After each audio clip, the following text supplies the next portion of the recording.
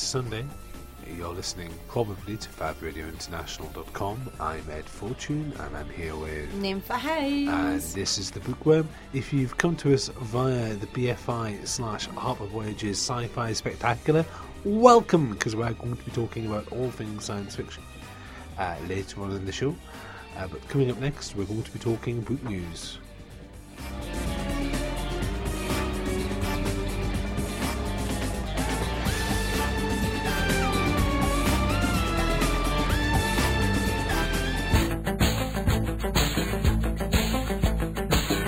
Across the world, 24 hours a day.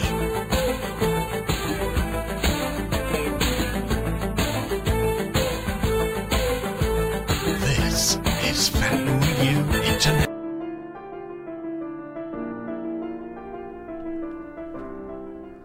So, the big bit of book news, Shetty and Amazon have kissed and made up. Oh, I knew it! Pass the confetti! Yay! Bless them. For those of you who have been asleep or just don't care, essentially two large corporate organisations have been bickering over pricing. Essentially, they've stopped bickering now. They've come to a deal. The short version is that Hachette get to keep their prices the way they want to, and Amazon have said, if you stick in line with the way we'd like you to price things, we'll give you a better promotion and make it easier for those books to sell. It's like, which seems a bit odd because, making books cheaper normally makes them sell better, but anyway. They've stopped fighting, and there's been a whole load of nonsense. If we sound really tired and slightly sarcastic about this news, it's because it's essentially been watching two huge, big people smacking each other and sitting there going, well, if either of them win, then, Mainly Well, screwing over the little guy, basically. Yeah, mainly what we've been doing is, can I buy my books now? Can I buy my books now? Can you stop messing us around so we can get our books? So, stuff is coming back on. Stuff that's available via the Hachette Book Group will be available and promoted normally now, and therefore you'll be able to get lots of lovely stuff in time for Christmas. Yay! Oh, So coincidence? I think not. Yeah. So in tangential book news, what did you do yesterday, Ed? Oh, I went to Fort Bubble alongside other members of the team, and we had a lot of fun. We essentially went, for those of you who don't know Fort Bubble is a massive sequential art festival in Leeds. It runs for a week and it ends with a big comic convention. It was foggy, it was chilly, there were less cosplayers. There were certainly less cosplayers in, shall we say, not much clothing, because it was really cold, so everyone went for their warm cosplay, which was extremely sensible. Mm-hmm. Mostly, though, it was really slickly organised, better organised, best organised Fort Bubble ever, as far as I'm aware. The queues were good. There tend to be very long queues to people like Jeff Lemire and this sort of thing. People will want to go and see them, so there'll be huge queues. However, what they did was they organised the way they put the various people in the various tents. So the ones with the huge queues were in one area and kind of coming out of one door, which meant that you could get from one end of the tent to the other end of the tent without having to deal with lots of people who were waiting to get a book signed. Oh, very cool. For those of you who don't know and are leaving the UK, Thought Babble is a comic book graphic novel festival based in Leeds in the UK. It's organised every year. It always has some fantastic headliners, and there's always something going on. Really, loads of fun. It's very much kind of a Sundance festival-y kind of thing for comic books, and it's starting to pair up with the thing in Kendal, because there's a comic arts festival in Kendal. And between the two, because they're quite close to each other in time, they work quite well. We are also contributing, or this show is pretty much contributing, to the BFI's Sci-Fi Festival, which is going on right now. You can access it via the internet, via Twitter, and also the Harper Voyager website, because they've got all sorts of fantastic interviews that you can get involved in and talk to all sorts of sci-fi authors. In station news, the station is a year old. We're happy. Ish. birthday. We actually think it's next week. We certainly hope it's next week, because next week is when we're doing the birthday show. Yay. We will be doing our birthday show next week because it'll be our show's birthday. Yes. Yes. Technically, the station, it's one of those interesting things because the station There's a bit of a launched- timey-wimey, Wibbly wobbly thing. The station launched on a Sunday, but no shows were actually transmitted because they wanted to launch with a very specific show, which was on the Monday. So there you go. But tonight, if you're listening live, dear listener, there is a party in Manchester for Fab Radio International's first birthday. It is free entry. Should you be in the vicinity and feel like it, then do feel free to come along. If you keep wondering why all the cool things happen in the north of England, it's because all the cool things happen in the north of England. Welcome to Manchester. We do things differently here. So I think that's us pretty much for boot news. There are some cool things that have just happened, and also some old fights have ended. So it almost feels like the start of a new year. Obviously, if you are new to the show, maybe because you've just caught us via the BFI Harper Voyager whole shenanigan thing, you can catch us on Twitter at Radio Bookworm, Facebook at Radio Bookworm, Tumblr at Radio Bookworm. You can also go to the Starburst Magazine website, select podcasts, and have a look at our lovely podcasts there as well. Or on Mixcloud. You can probably contact us via Raven or Owl if you're that sort of a person. Our owl is called Radio Bookworm, and if you call him, sometimes it answers, sometimes it just kind of sings at you. It's a bit disturbing, to be quite honest. I don't know where it's come from. But that's because I'm a muggle. Come on.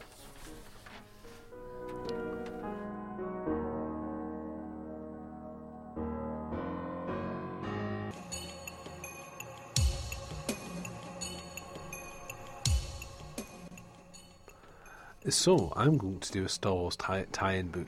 Dun, dun, dun, because the Sci-Fi Festival nonsense, what's it? By the way, if you get a chance, Harper Voyager are currently on their Twitter feed doing a whole thing with sci-fi offers in honour of the BFI's Festival of Science Fiction and that sort of thing. You should totally get involved. But anyway, I'm going to be talking about Tarkin by James Luceno, published by Del Rey. It is a Star Wars tie-in novel. It is about Moff Tarkin. Yay! Now, if Moffy, don't call him Moffy. Why not? I'm allowed.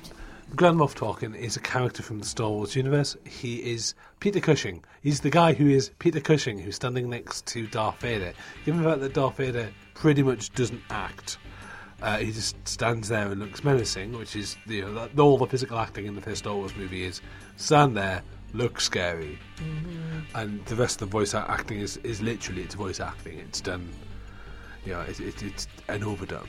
So you needed someone who was very good at being villainous and being sinister, and of course that's Peter Cushing. So Peter Cushing plays Grand Moff Tarkin, and the novel is an insight into who Moff Tarkin is, into the sort of the life that he comes from, and it's interesting. It's sort of it's a sort of kind of an objectivist anthem, which is interesting because he's a villain. What we've got a guy who he comes from privilege, but he doesn't really come from privilege. So he comes from the edges of civilization, much like Luke, much like the Emperor. They all come from the edges of the Star Wars universe. But his particular edge is a fairly savage jungle world where they can mine this valuable material. But because they're on the edges, they get constantly pirated and attacked by space pirates and the like. So he's raised in such a way that he has to kind of fight for his supper. Nothing is given to him, despite the fact that his parents are very rich. The constant idea is that any minute people are going to run into your house and take everything away from you. You must always fight. You must always be competent. So he's taken on a thing that's referred to as the Carrion. And the Carrion is essentially a jungle trip where they fight and they fight and they fight and they survive, and they're given very limited resources, and he has to learn to lead. And as a youth, he is constantly being thrown into danger. in order to prove himself, in order to be strong, and in order to learn very harsh life lessons the harshest possible way. So this is the underlying story we're talking. The other story, it gives you a bit of a background and where he's come from and the things that he's learned and how he became a fairly senior member of the Imperial fleet. And By hard work. By hard work, it's the short version. Via hard work and being really vicious. I kind of like it. He is very, very well done, and you can just imagine Peter Cushing. You can imagine Peter Cushing playing this role all the way through. It's really, really well done. He's very much an English officer / European officer / sinister. The other story is his starship, the Carrion Spike. He's been on the Carrion. It explains the meaning of the Carrion Spike is explained in the story. But he has a starship called the Carrion Spike, which has got all sorts of cool stealth capacities, and it's brilliant, and it's been built by all these systems. One of the problems I have with this book, by the way, is that James Luceno has obviously swallowed an entire Star Wars encyclopedia, and there's points where he goes, yes, this was developed by Sonar Systems using blah, blah, blah, blah, blah, on these dockyards. And it's like, okay, if I was a Star Wars fan, like, of that level, I'd care, but I'm not. I just like the movies, so Please stop telling me what it's made out of. It's a cool invisible ship. Brilliant. Move on. But you have to have that sort of thing in, because there is a certain sort of fan that insists. But he does go back a little bit too often to that sort of thing. Right. So it reads a bit like he's taken to the Star Wars wiki. Yeah, there's a bit too much technical manual. I mean, I appreciate that there has to be a level of it, but sometimes you just sit there going, I don't actually need to know this. And you've already told me at the first time. I was bored then. But mostly it's fine. Mostly he tries to work around that kind of dull stuff. So, invisible spaceship. Really cool invisible spaceship. Guess what happens? Rebels running around. Guess what happens? He parks it somewhere on a dodgy planet. And he forgot. It gets nicked. It gets nicked. So Darth Vader and Moff Tarkin basically try and get their car back. Dude, where's my spaceship? In fact, dude, where's my invisible spaceship? I've lost my invisible spaceship. Are you sure it's just not there and you just can't get it to he's standing there, the space people are going doot, doot, doot, and it's just not flashing because the batteries are flat. That sort of thing. So but it's really well done, because what we then get is a hunt for Red October, where you've got a lesser spaceship pursuing a greater spaceship, and he's using tactics and hunting tactics, and then we get a flashback to the time that when he was a hunter. So there's this whole kind of backwards and forwards going on, because obviously he's learned how to be the Great White Hunter, even though those words aren't used. He's essentially that kind of imperialist, colonialist style character, and he's hunting pirates that way. Okay. So it's really solidly written. It's a lot of fun. It's one of those things where you kind of wish they hadn't killed off Grand Moff Tarkin, because there's so much stuff you can do with this character. There's a couple of things, because it's a Star Wars book of a significant character that they hadn't really covered. They throw a bone in. You get the Emperor's first name. Ooh. Listeners, if you don't want this spoiled, then you can skip forward 5 seconds or stick your fingers in your ears now. Is it like, I don't know, what is it? Sheev. Of course it's Sheev. As in Shiva. So, listeners, if you've still got your fingers in your ears, take them out. That's a ridiculous thing to say, but for those of you watching in black and white, the pink ball is next to the green. So yeah, I should have thought about that bit better, really. But yes, Sheev, it's just, I've ruined it for you now. No, it's a. I don't think it's a spoiler. It's not really a spoiler. It's just a thing. It's a great pub quiz question. What was the name of the Emperor? What's his full name? But when you think about, it's Naboo and Amidala, and they've got that whole kind of thing going on. So, they're trying to be very clever. So it's Sheev Palpatine. Sheev Palpatine. Of course it is. That sounds... It does sound like an action, doesn't it? Yeah. Shiv him! Shiv him! Do it now before it's too late. Oh dear, we've gone on a tangent. A little. Yeah, that's Okay. already a spoiler. So, is it good? Did you enjoy it? I enjoyed it. It's one of those. It's a tie-in novel. It's a Star Wars tie-in novel. You always expect a certain level of. It's a tie-in novel. You're not expecting it to be a world-devastating book, and it's always a pleasant surprise when it's really good. It's fun. It's very much aimed at anyone who can read who's into Star Wars, so it never gets too dark. But that said, it's not a particularly light book, and it is about the baddies, which is nice to see. And it doesn't overuse Darth Vader, which is always handy as well. So yes, it's on Del Rey. It's out now. It's by James Nicino, and it's called Tarkin. That's what we were talking about.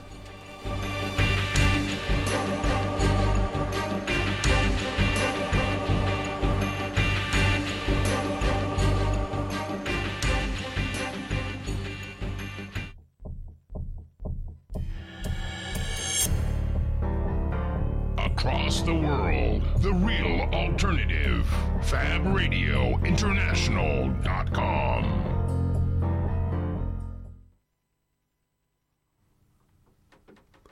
So, I was lucky enough to talk to Robert Sharp from the English Pen, who are a very interesting charity who do very interesting and very good things, and you'll learn more when we talk to him.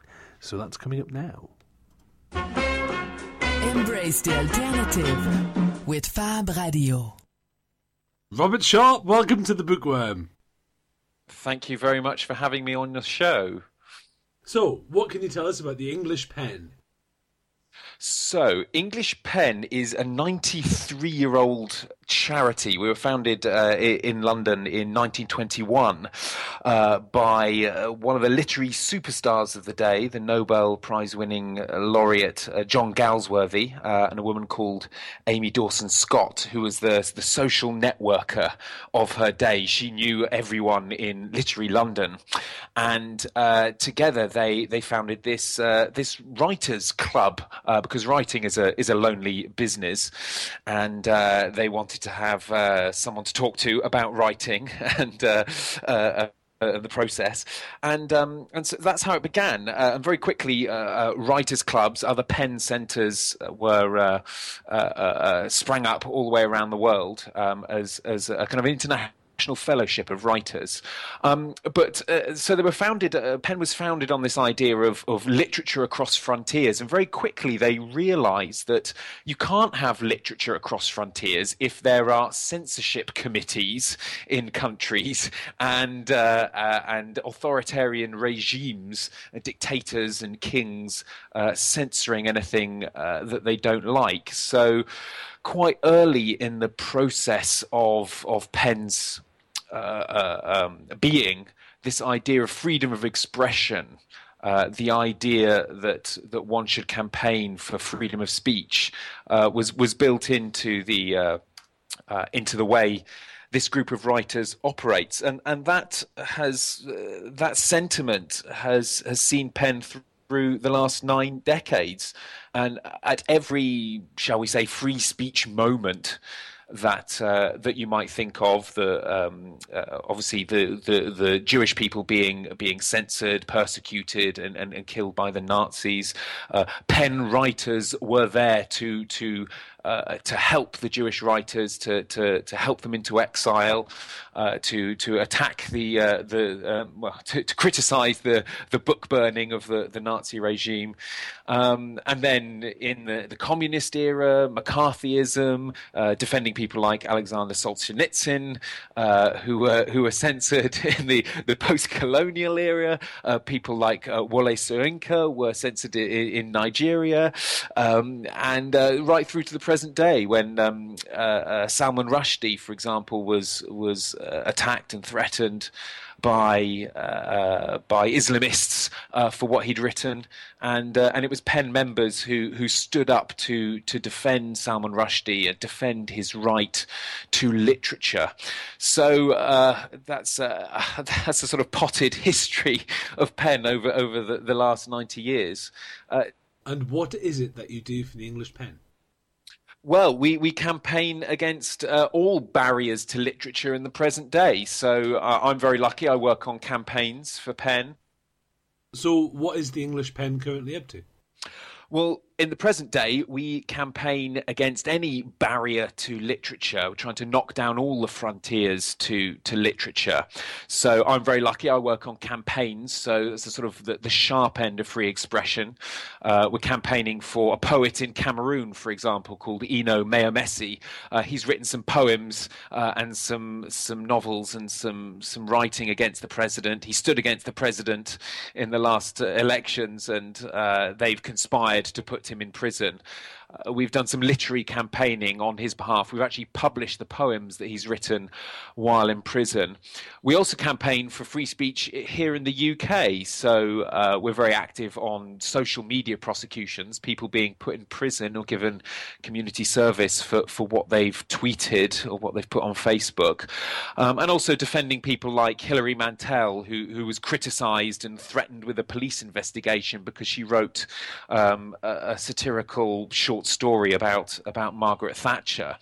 But then my colleagues do some really important work on other barriers to literature. So literacy, for example, if you can't read, if you're not very good at reading, if you can't write, you're not very good at writing, then you can't enjoy literature and you can't express yourself in a way that you might like to. So we send writers into disadvantaged communities, into prison, the prison population in the UK, also working with returned soldiers with the Help for Heroes charity, to do literary workshops where people might try poetry, try creative writing for the first time. They find it quite valuable.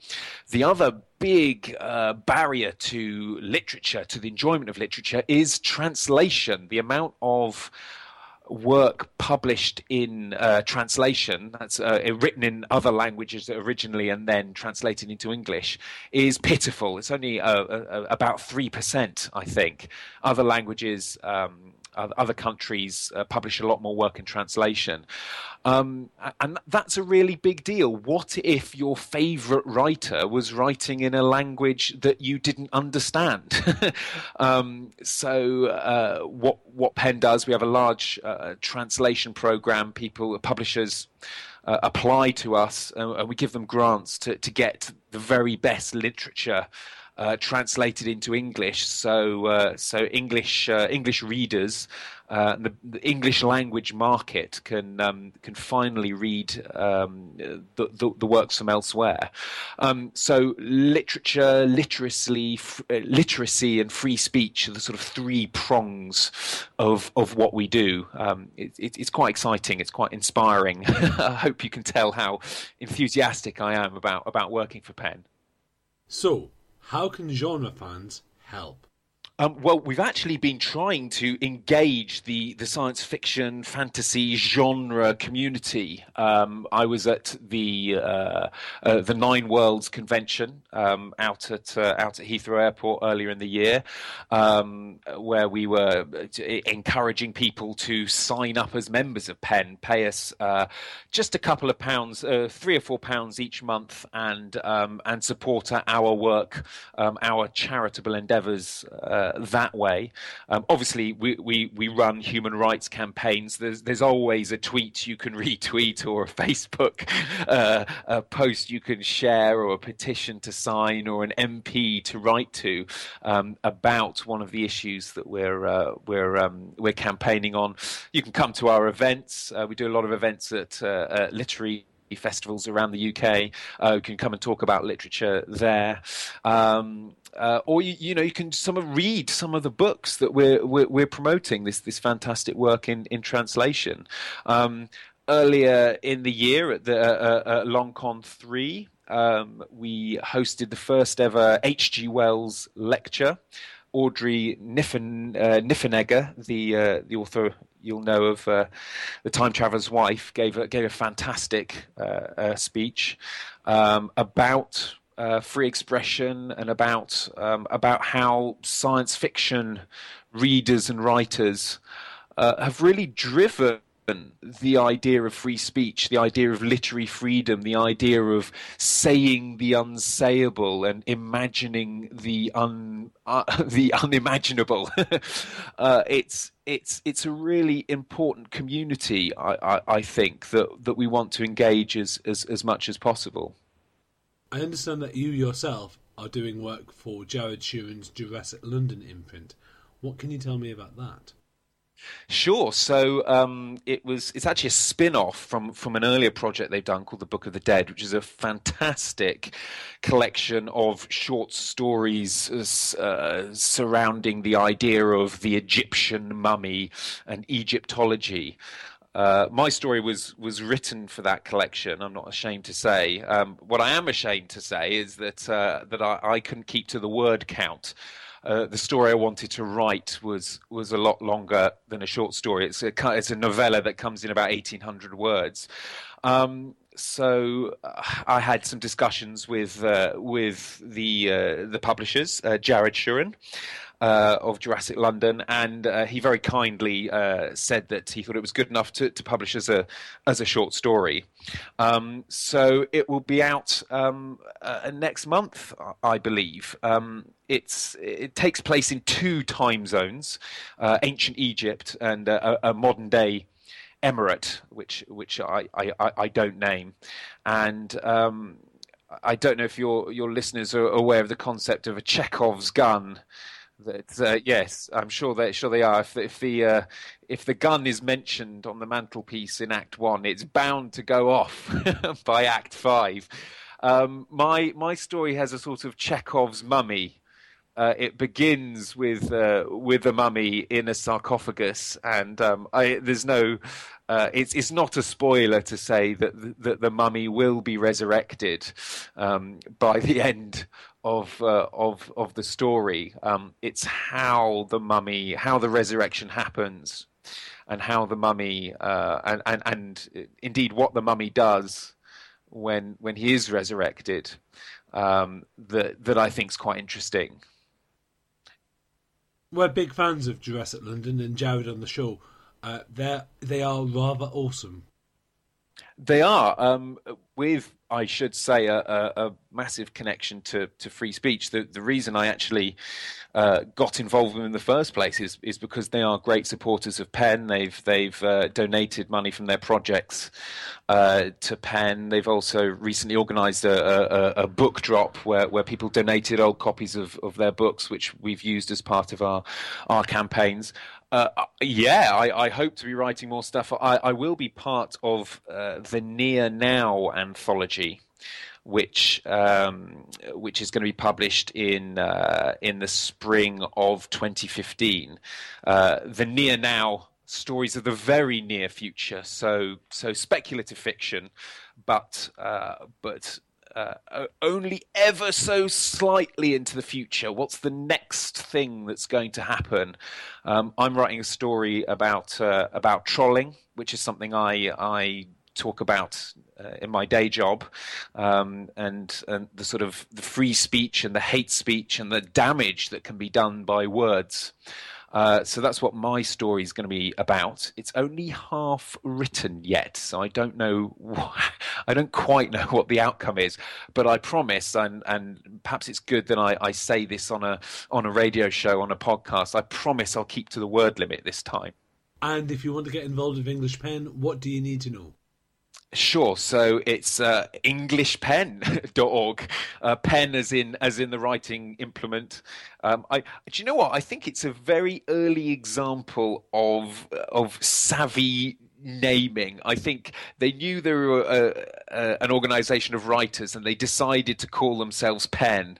And only then did they try and work out what the acronym stands for. It stands for Poets, Essayists, and Novelists. But anyone who's a fan of literature can now join. And you do it by going to englishpen.org. Our Twitter handle is very simply englishpen. So if you go to those 2 places, you'll get a very good sense of what we're about. Hopefully some of our campaigns, some of our projects will inspire your listeners to send a few quid our way, to sign our petitions, to participate in our campaigns. And just fight for good literature. It's very important. Robert Sharp, thank you for coming on the show. Thank you so much. This is Fab Radio International.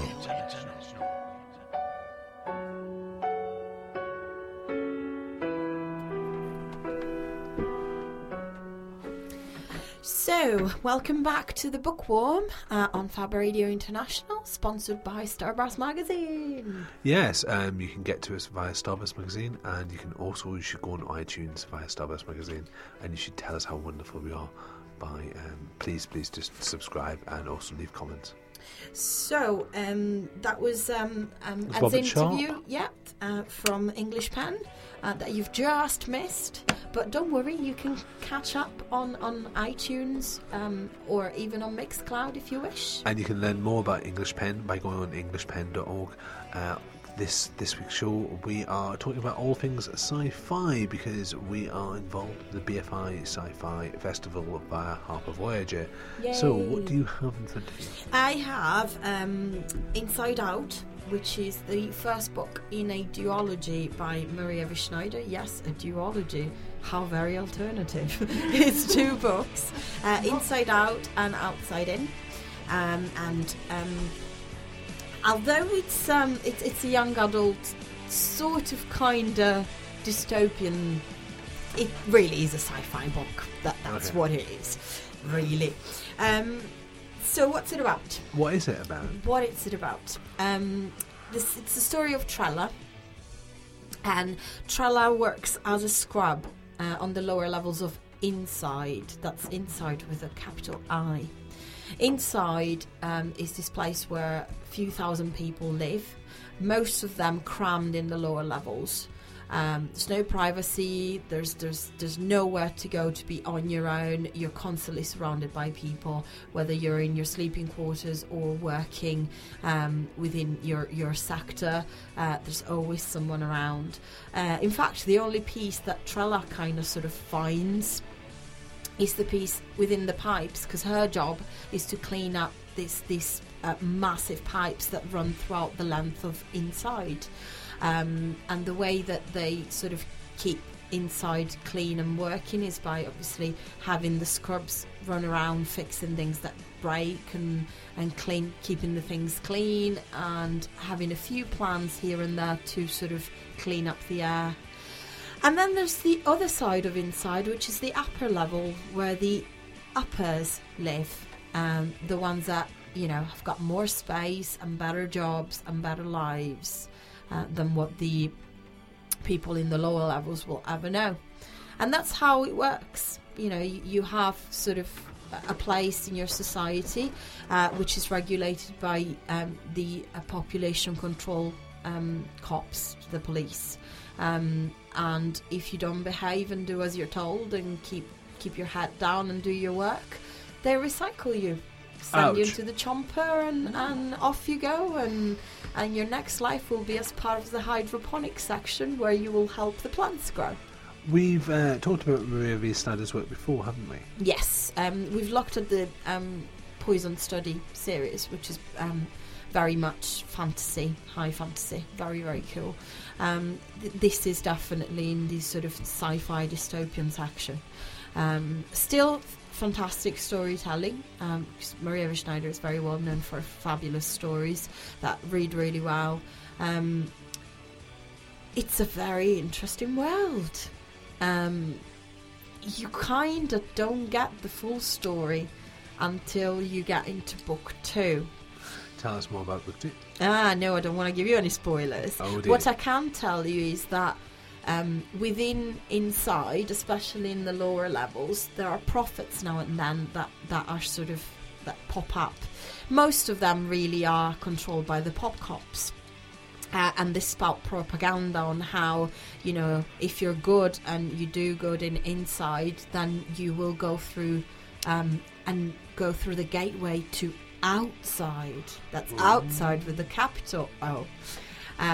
But only after you die. Sort of like, a sort of paradise where you'll have all the space and everything will be beautiful, and you'll see finally what lies outside the walls of Inside. Sounds like a bit of a fib to me.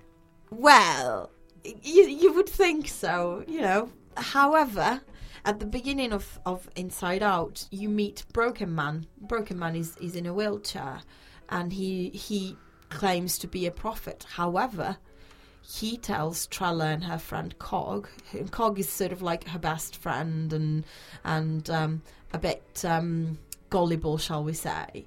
And every time there's a new prophet, he kind of buys into the whole thing. And this time he certainly has it, because Broken Man is different. So he drags Trella to meet this guy.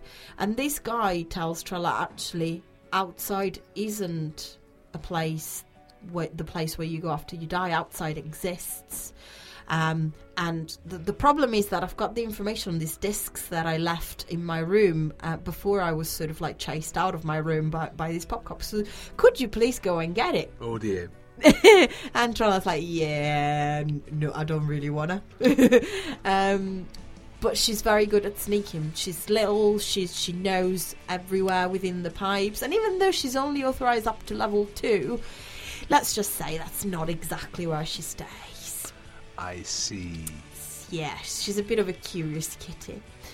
So let's suffice to say that curiosity and some persuasion based on some information that actually Broken Man does have about Trella specifically kind of convince her, and this is sort of like the beginning. I can tell you things will get messy. I can tell you there will be a revolution. I will tell you that Trella will sort of be at the head of this revolution, reluctantly.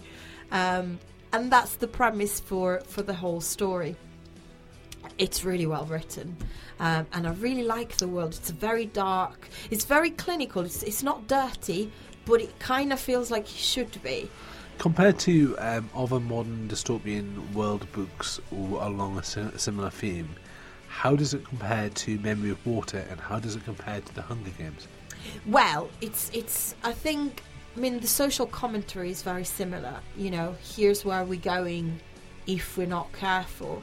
In this case, it's a lot more technical. It's a lot more sort of sterile, almost. I mean, these people live inside, and you don't even know what inside is up until like the end of this book. In fact, you don't even know it up until the end of the second book. But you know it's a place where humans are living because something horrible's happened outside. And there's thousands of people just crammed into this space, not knowing where this space came from, not knowing how they got there, because they've been there for generations now.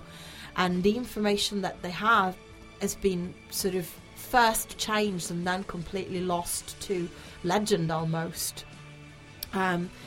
And you don't even know, you know, is this us? Is this our humanity? Is it something else? But there is a big, as I said, social commentary on how things work and how this government, I say that with air quotes, takes care of these sort of lost people.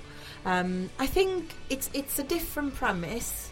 And it's definitely in a further future than The Hunger Games and Memory of Water could certainly be. I mean, Memory of Water is something that could be happening, you know, from now 50 years in the future. The Hunger Games could be just as little as that. Whereas this is more... This is more into, you know, you're talking... you know, hundreds of years into Logan's the future. Run, closer to it? Logan's Run, Paranoia? Possibly, yeah, possibly. I mean, it has that sort of vibe. It's. I mean, I've read in terms of dystopian sci-fi. This is the only one I've read, but I know there's some really good ones like Earth Girl that deal with sort of a similar feel to Inside Out and Outside In. I definitely enjoyed it, and I like the fact that you don't know where you are until later on in the story. And even when you do know where you are, there's almost like a feel of void, like there's nothing around you apart from this place. It's very well written.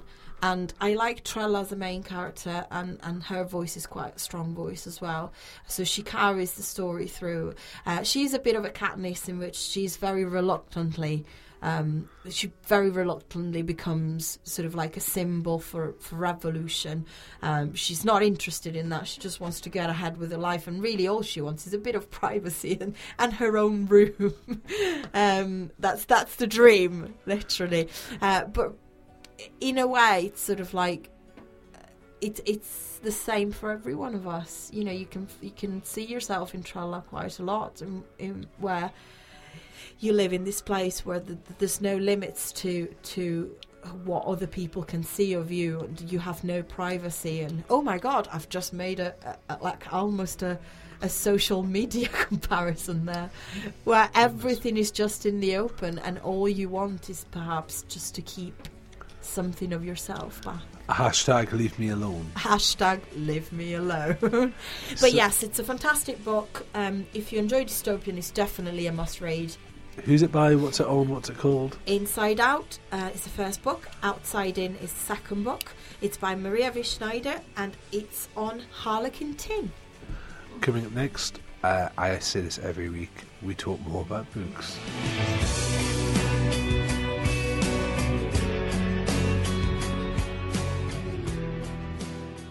Across the world, 24 hours a day.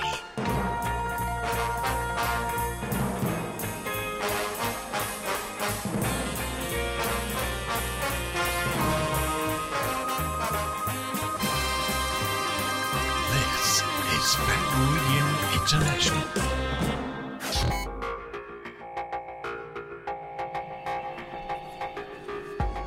So we're talking about all things sci-fi, partially because of the BFI's sci-fi festival, partially because sci-fi is just really cool. Yeah. I did a high novel. You did a Celeste Messiah dystopian novel. Just building on the whole dystopian thing. One of my favourite dystopias is, and this is a tabletop role-playing game, which is also a book because they're always books. Is a thing called Paranoia, which they're redoing at the moment. I really liked Paranoia. I read it when I was about 12, and it kind of gave me a reading list of all sorts of dark and dystopian novels, from everything from We to 1984 to all sorts of various bits and pieces. But it advertises itself of imagine a world created by the darkest desires of Huxley, Orwell, and the Marx Brothers. Sunshine and Flowers and Kittens. Sunshine and Flowers and Kittens. But that's a world where everyone is hiding in a post-nuclear bomb shelter. Ooh. And they're trying not to... They're basically trying... They're all clones. So they've all been cloned several times. And it's because the computer is in charge. And the computer is completely mad. And happiness is mandatory. Oh dear. And disobeying an order from the computer is punishable by death. Ooh. So you kind of Potentially a little harsh. It's so you have to kind of get away with. Also, you will be executed if you're a communist, by which it means a member of a secret society, a traitor, which means also a member of a secret society, or a mutant. And this game, you play someone who is a member of a secret society and has a mutant power, as does everyone else. As it turns out, because you're all clones, and the clones aren't exactly. Cloning isn't an exact science in this particular setting. Reminds me a little of Eon Flux. The thing is, it's a comedy, and it's that rarest and strangest of things. It's a comedy role-playing game, and the problem is, of course, with role-playing games, is that you're trying to get people to be funny, so it doesn't quite work because you either go for slapstick or you go for situationist, and this is the rarest of things of going for situationist. So one of the classic scenarios in this game, splendidly well written by Greg Kostialkin, by the way, is there's these six guys and girls, troubleshooters in a room, and they've been told by a computer that they absolutely have to make this robot work. And it's entirely possible that the robot's just a Hoover that hasn't been plugged in and isn't a robot at all. Yeah. And they somehow have to convince the computer and also their superiors to let them out of the room and not kill them. And it's like 2 hours of watching people squirm and also trying to point the finger at each other. And it's quite dark, but also quite funny. And it's that's where the humour comes from. So I've gone on a little bit of a tangent where I was talking about dystopian. That's surprising. Wait, no. But yes, dystopian. The other thing. Yeah, the other thing. But dystopian works, yes. There is so much to draw from there. and you don't have to, because am I right in thinking that Outside In is a bit of a romance, or is it not? There is an element, but really it's just a way of looking at the world, because basically in Inside Out, part of the story is that Trella has this hideout that she's found that's beyond her level, and then one day she goes there to have some me time, and there's a guy there, and the guy turns out to be from the uppers. So it's sort of like I'm from down below a little bit, but really I think he's just a way of getting to see the uppers and start. My point is that that's setting rather than, I think we're very tempted, and I think people like to put things in little boxes and they go, oh, well, it's not sci-fi, it's a romance. No, it's sci-fi. No, it's very much sci-fi. But you get this all the time, because you get the problem with the Hunger Games where people who haven't read it go, oh, well, it's not sci-fi, it's romance. No, it's definitely sci-fi. It's dystopian, like, at its best. And I think what people get confused when it's like, well, if it's a dystopian setting, oh, it's not sci-fi, it's dystopia. Well, no, it's sci-fi. Yeah. A setting is different from a genre, and people tend to, I think, blend the two too easily because they're lazy. I'm going to be harsh. People are lazy and they just go, oh, it's the same with the Star Wars novels. All of the Star Wars novels are not space opera. Some of them are military sci-fi, some of them are conspiracy theory, some of them are action adventure. But they're all sci-fi. They're all sci-fi because it's Star Wars, but they're not all space opera. Star Wars, the movies, are all space opera, and it's very tempting to go, oh, well, the whole thing must be... No. Tolkien is all about, is a journey of discovery and, a kind of... But it's like, yes, the movies are, space opera, but then if you look at the cartoon series, they're sci-fi adventure. It's the same with a lot of tie-in fiction. Is good tie-in fiction that is well managed is diverse. So the more, for example, using the Black Library Warhammer 40k novels as an example, the best ones are different from the standard. No one wants to read 200 novels about a space marine shooting some guy in the face. It's dull. You can read that maybe 10 times. You then need to put more stuff into it to make it more interesting. It's like look at the world.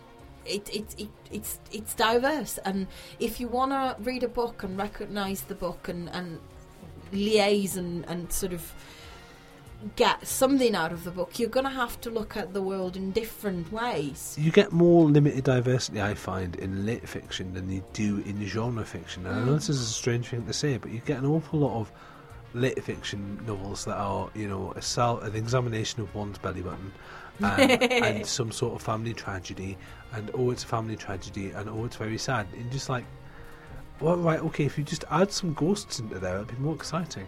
Or if you add another dimension of some description, then you will get more out of it. You can use different tools to tell the same stories, and some of the best stories are told, It's why, I think a lot of the books that I love the most don't really fit into a box of labelling, because there's romance, there's adventure, there's, fantastic magic. There's a bit of everything. There's humour, there's darkness, there's everything. I mean, I could be a kind of a crusty old lefty and point out that it's a case of money ruining things where people want to have labels, but that's not really the case. It is a marketing thing to an extent, but also people are lazy and just want to know where to go. Yeah, they want their section. I don't want to walk all the way to the back of the bookstore. I want to know exactly where my romance book is so that I can pick it up and get out quickly, because I've got a million other things to do. But it was one of the things when as all the Twilight knockoffs started appearing, where people were trying to work out exactly where to put some of them, and it's like, oh, can we do horror romance? Yes. Well, where does that fit? Because the romance section and the horror section aren't anywhere near each other. And it's like, excellent. You're now confused. And do you know how they solved that? They created a new section. Yes, called Paranormal Romance. Nope. Oh. Nope. Let's call it horror romance. Young adult. That's where it all goes. I disagree with that. That's a bit mean. That is a bit mean. No, they did, though, because there is now a young adult section. There is a paranormal romance section, which includes some of the horror romancy stuff. And I'm like, can you not just call them books and put them all in like alphabetical order?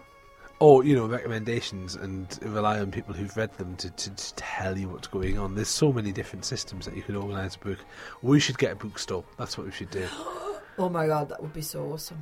If you're a regular listener of the show, you should tell us what you think we should have in our bookworm bookstore. Mm. Absolutely. I would say not a coffee shop. Why not? I love coffee. Tea, yes. Tea Cullens. shop. But I would want one of those places where they're really snobby about teas, and then it's like, I want a coffee, please. Oh, it's just coffee. There you go. Whatevs. Whatevs. Did you just want some Pro Plus instead? Did you say coffee tea? Did you? Sorry. What was it? Well, I don't understand. We'll brew the tea for you carefully, but coffee, whatever. I like coffee. It's when you go to a coffee shop and they just give you a tea making kit. It's like, here's some hot water and here's some tea. Here's a tea bag. That's not brewing tea for me. That's a kit that I can use to create tea. That's not what I asked you to do. I asked you to actually brew me tea. So maybe some loose leaf tea anyway. Tangent. Shocking. It is absolutely shocking. But anyway, if you've just new to the show, well done. Please come back. And, Please don't run away in fear.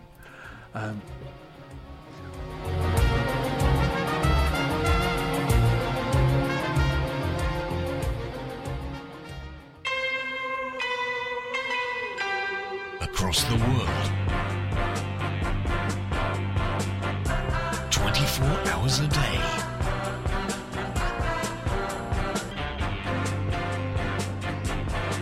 This is Fab Radio International.